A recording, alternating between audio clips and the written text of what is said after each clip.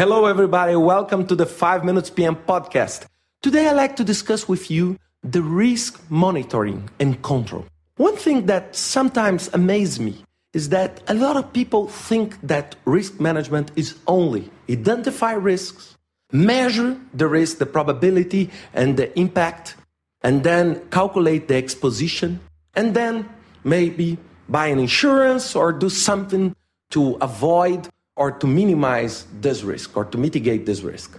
But the topic that I want to cover in this podcast is the last topic, is how we can monitor the risk, how we can understand that risk is not something static that we put on the wall and it's done. This is a very, very serious topic because I know many people that think that they are doing risk management because in the beginning of the project, they identified the risks, they measured the risk, and they decided action items regarding each of that risks.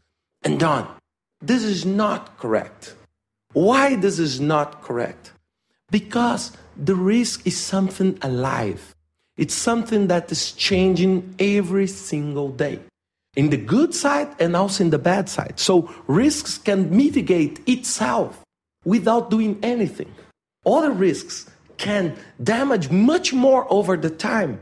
And I need to be aware to understand if the response that I'm given, it's strong enough to control that risk.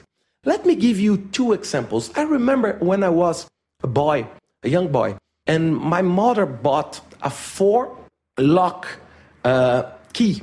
This they put on the front door of our home to avoid people to enter. So it's an extra or something like a security locker.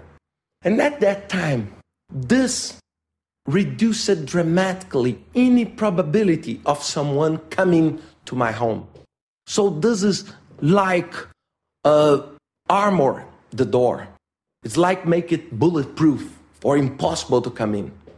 Now, if you check on YouTube, you will learn techniques from open and unlock and deactivate this locker in something like 30 seconds, 45 seconds, 1 minute. So that happened in 30 years ago. It's completely different right now. So the response to avoid people to come into my home, it's different. So I need to buy now maybe a much stronger locker. Maybe I need to change maybe the material that I'm building the door. So I need to improve and put extra security because the environment is changing. The second example, it's like medicine.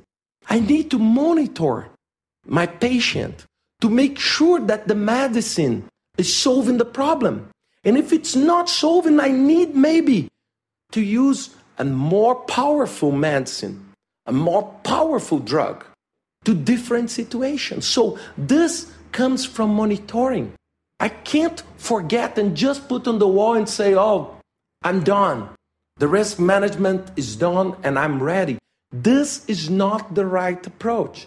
This is not the right approach because the world is changing. Maybe when I receive more information, I need to reframe my ideas and recognize. And with that information, I can check the probability is going up or is going down.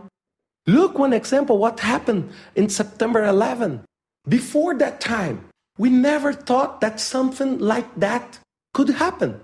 Look now how we are facing the risk in a different way regarding terrorist attacks. Why? Because we are monitoring. We are checking. Now, no liquids anymore on the airplane because of new information. I love the theorem of Thomas Bayes and from statistics. And he said that when we receive more information, we reframe our perceptions of probability. Let me give you a quick example that they use to teach that. Let's suppose that I want to understand the probability of an elephant hit me on the street. Maybe when I tell you this right now, you say, oh, the probability is 0. But let me give you another information. There is a circus close to your home. This changed. Let me give you maybe in an hour a second information. This circus It's only an elephant circus. Let me give you the third information, maybe tomorrow, and say, one elephant escape from the circus. Look, as soon as I receive more information, I reframe my ideas. I reframe all my risk approach. So this is why I'd like to discuss with you. It's so important to understand that this is alive. This is something that is changing dramatically. If we don't do this, we are not doing proper risk management. So keep this on mind. No monitoring, no risk management. No risk management.